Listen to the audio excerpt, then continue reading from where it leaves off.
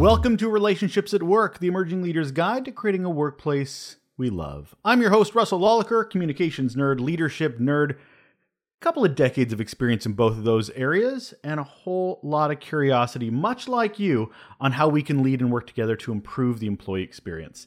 This show, this one right here, great resource to help us all with that. Every week on the show, I talk with a local or global leader on topics that are here to help you to improve the workplace. Whether it's negativity, connection, cultural renovation, plain language, activism, empathy, diversity, communication, mental health. We have a lot of topics that you can dig into in our 70 plus episodes. And now, as an added bonus, I'm going to be sharing an additional Minnesota, as I'm calling them. Like I said, sounds a lot like Minnesota, not my intent, but a mini dash-sode. Yeah, let's go with that. Pulled from the pages of our weekly Raw Note, which you can still subscribe to. It's a quick, valuable bit of information on top of our regular show. So let's get to it. So the Raw Note I'm passing on to you this week is called, What Do Words Mean? No, really. Every organization, every single one, needs to define what it means when it uses words they want to drive actions around. Okay? So words like diversity, leadership, employee engagement, innovation.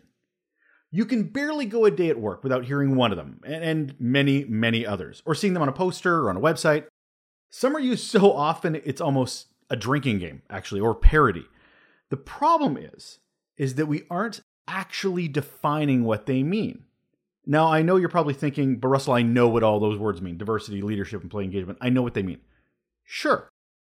But what do they mean for the organization? Because they may not be the same thing. And if an organization isn't clear, that's not clear communication.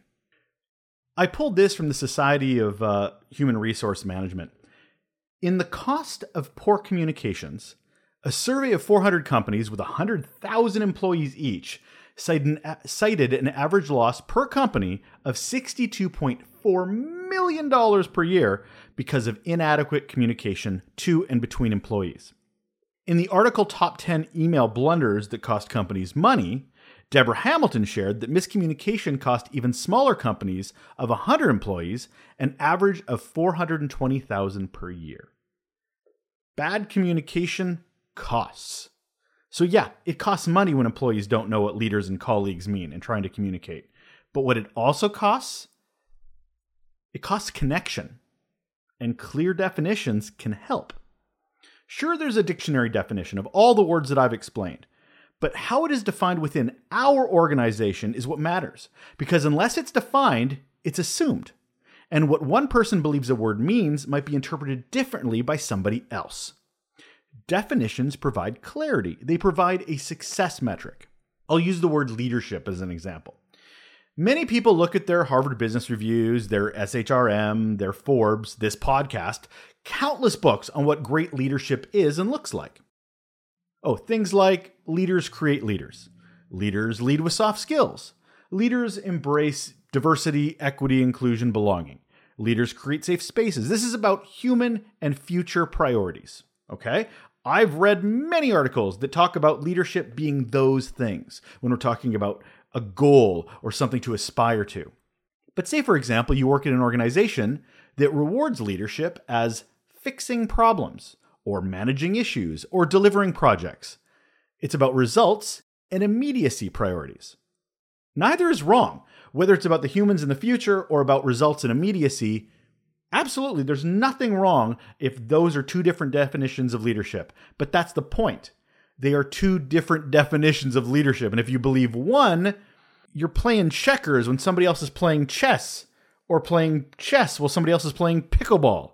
So if you come into an organization defining leadership as one and the organization defines it as another, it's a problem. So what are you talking about when you mean diversity?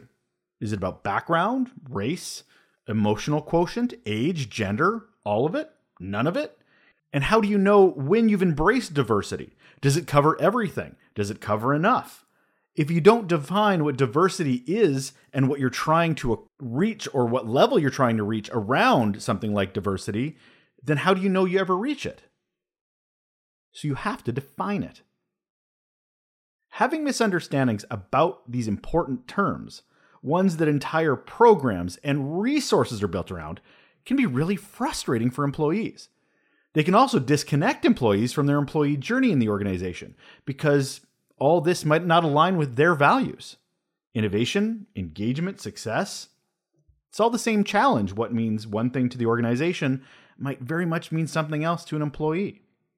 So being open and honest about the words we use is kind. It gives employees a blueprint of where they need to go and how they can fit into the organization. It can also give them the knowledge that they may not be a good fit for the company. Both are vital pieces of info. So please, define what matters to you in your organization. Because if you don't define it, you're showing how little importance it really has. And that will do it for another episode of Relationships at Work, the Emerging Leader's Guide to Creating a Workplace We Love, the Raw Note edition. My name is Russell Lawliker. Thank you so much for joining me and listening to these smaller bite-sized episodes. If you'd love to provide some feedback or maybe some suggestions of future mini episodes, please give me an email, hello@russelllawliker.com. That's my first name, Russel, and my last name, Lawliker. If you want to know how to spell Lawliker, real easy. It's the two names, Lola and Cher, put together. Don't ask me how that became a thing that I know. You have a great day.